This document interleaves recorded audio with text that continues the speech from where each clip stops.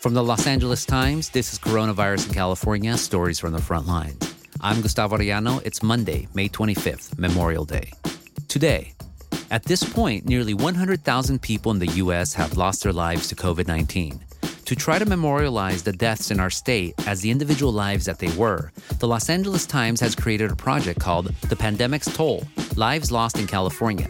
These are the remembrances not of celebrities or politicians, but your neighbor, your family, your friends. One of the writers for the project is Metro reporter Alejandra Reyes Velarde.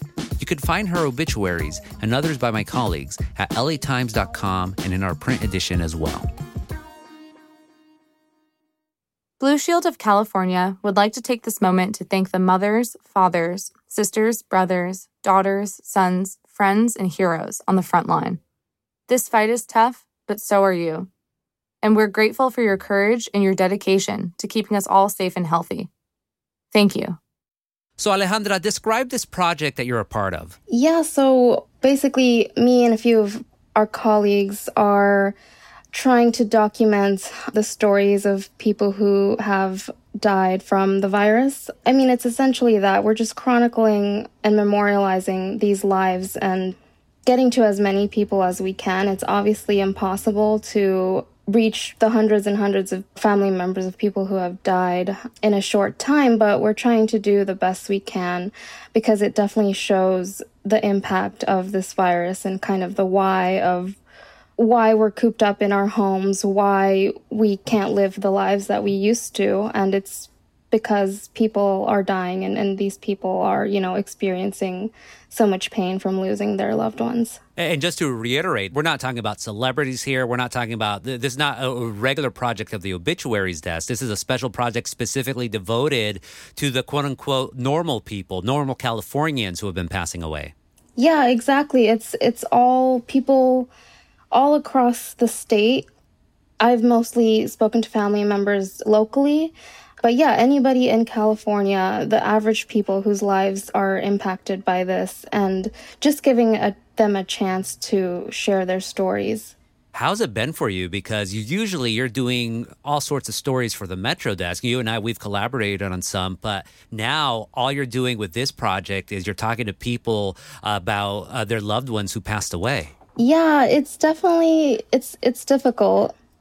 I think it's difficult for anybody to do obituaries. It's just a really hard thing.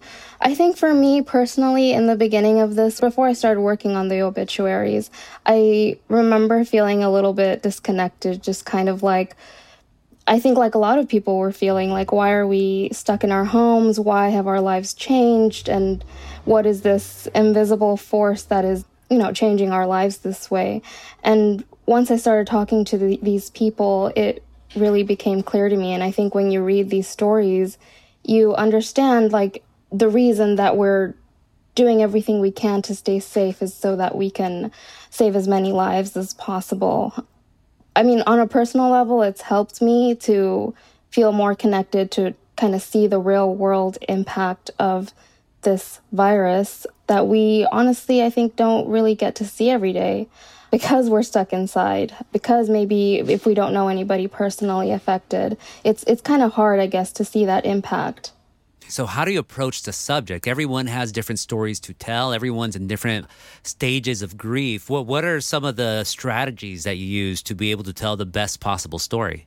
I think I've adopted a policy of being straightforward with the people who I reach, letting them know kind of what my intention is. I just want to memorialize their families' lives and telling them what I'm doing.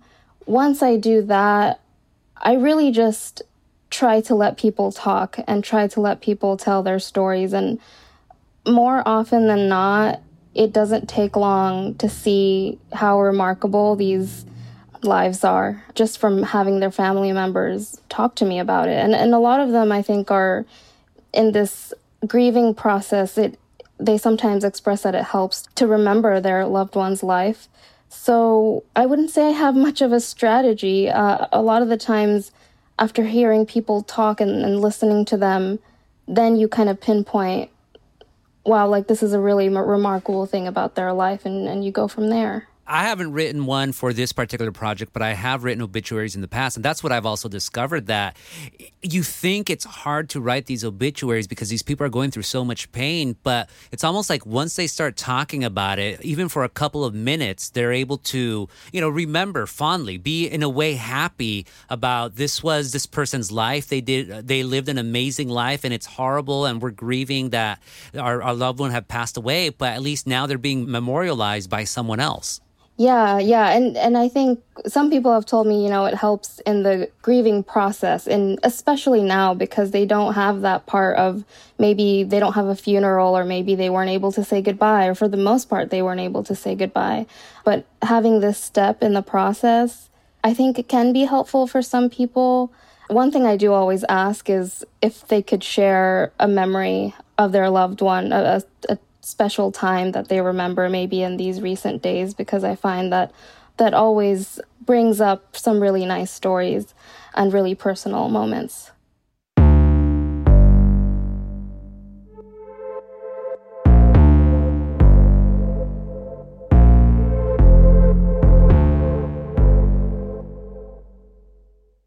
This LA Times podcast is presented by Blue Shield of California. The fight is tough, but so are you. Thank you, Frontline. This advertiser has no influence over editorial decisions or content.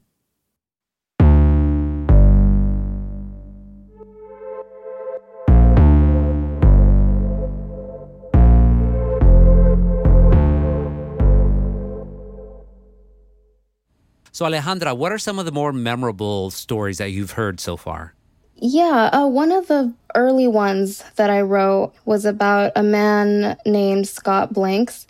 He was a Black man living in Whittier, and he was only 34 years old. And I think that one has stood out to me because he was so young. And as I was talking to his friends, he seemed to have just an endless number of friends. So many people, on social media. He could have been a celebrity, and they all kind of echoed stories of how positive and vibrant he was, and how he was the life of the dance floor. He loved to dance. He loved to be with his friends and support his friends. And I don't know, whenever I hear stories about people like that, it always is really touching. But especially with Scott, he was so young and definitely going into another part of his life. He had just recently become a dental assistant and was just entering this new phase of his life. And it's always sad, of course, when people so young have their lives cut short. And he's one of many. I think his story exemplified how little we knew about the virus, because, of course, initially we thought it impacted elderly folks, and of course it does, but there's also so many young people who are going through this as well. How about some other ones? One that has stuck with me has been the story of the mother and daughter who actually died from the virus on the same day. Their names were Leti Ramirez and Carolina Tovar. And Leti was her mother's caregiver, her most trusted caregiver. They watched old Mexican films together. They did their nails together. They cooked together. They were really, really close. And Leti took her mother to the hospital many times as she aged and went through dialysis treatments and other treatments.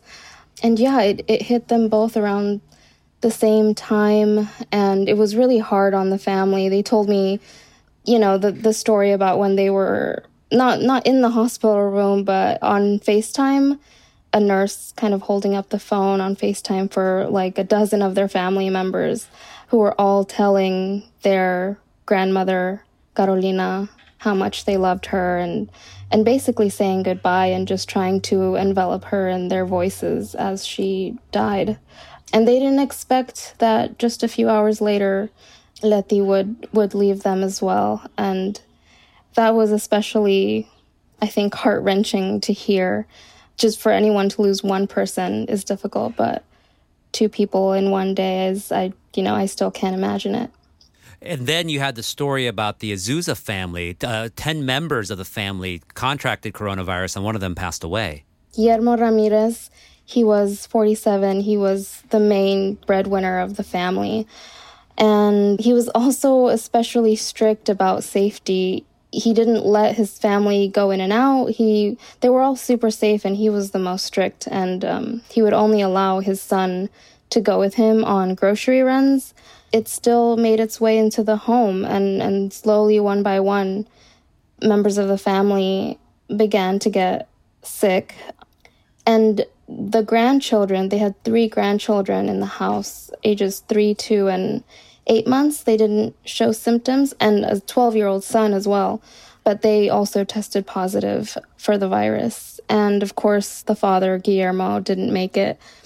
Yeah, that one, I've heard a lot of stories about, like, a lot of members of a family getting sick. It's kind of difficult, especially for people who have large families and relatively small spaces. It's difficult not to be in the same space. You're using the same bathroom and all of that.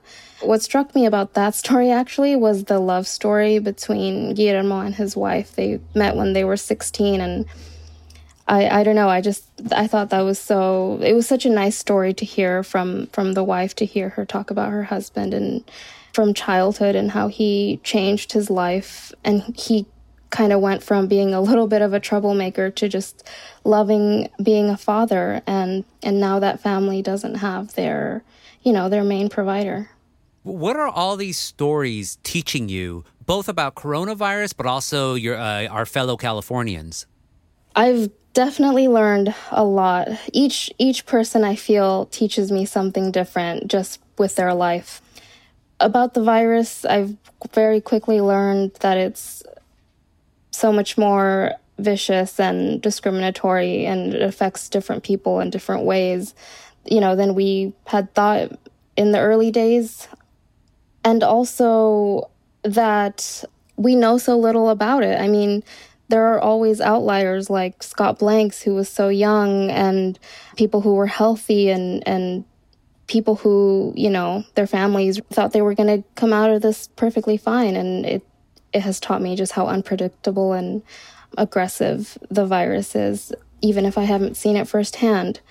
About our fellow Californians, I mean, I just think it's so beautiful that no matter who I talk to, like across demographics, across neighborhoods or socioeconomic statuses, it's so incredible how we're all so similar. We all just want to be with our families. We all just want to live our lives, and we have so much more in common than maybe we all think we do. And again, the project is called The Pandemic's Toll, Lives Lost in California. Read all of them online on our website, latimes.com, and you can see the stories in the print edition as we print them. Thank you again so much for what you're doing, Alejandra, and for this interview. Thanks for having me. That's it for today's episode of Coronavirus in California, Stories from the Front Lines. Thanks for listening. Do you have a story you want to share with us? Call our hotline at 213-986-5652 and leave us a message. That's 213-986-5652, or email me, gustavo.arellano@latimes.com. This podcast was hosted by me, Gustavo Arellano. Our producers are Paige Heimson and Stan Lee. Our senior producer is Rena Palta, and our executive producer is Abby Fentress Swanson. Our engineer is Mike Heflin, and our original music was composed by Andrew Epen. If you like our podcast, subscribe and leave us a 5-star review on Apple. Special gracias to Julia Turner, Shelby Grad, Hector Becerra, and Clint Schaff. For the latest coronavirus stories by my LA Times colleagues, including an up-to-the-minute tracker of cases across California, don't forget to visit our website. Right now, access to facts has never been more important, and the LA Times is in the business of reporting them. Stay connected and subscribe, because your subscription supports the production of podcasts like this one and our award-winning journalism.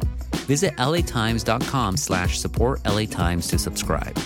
Stay safe and see you tomorrow.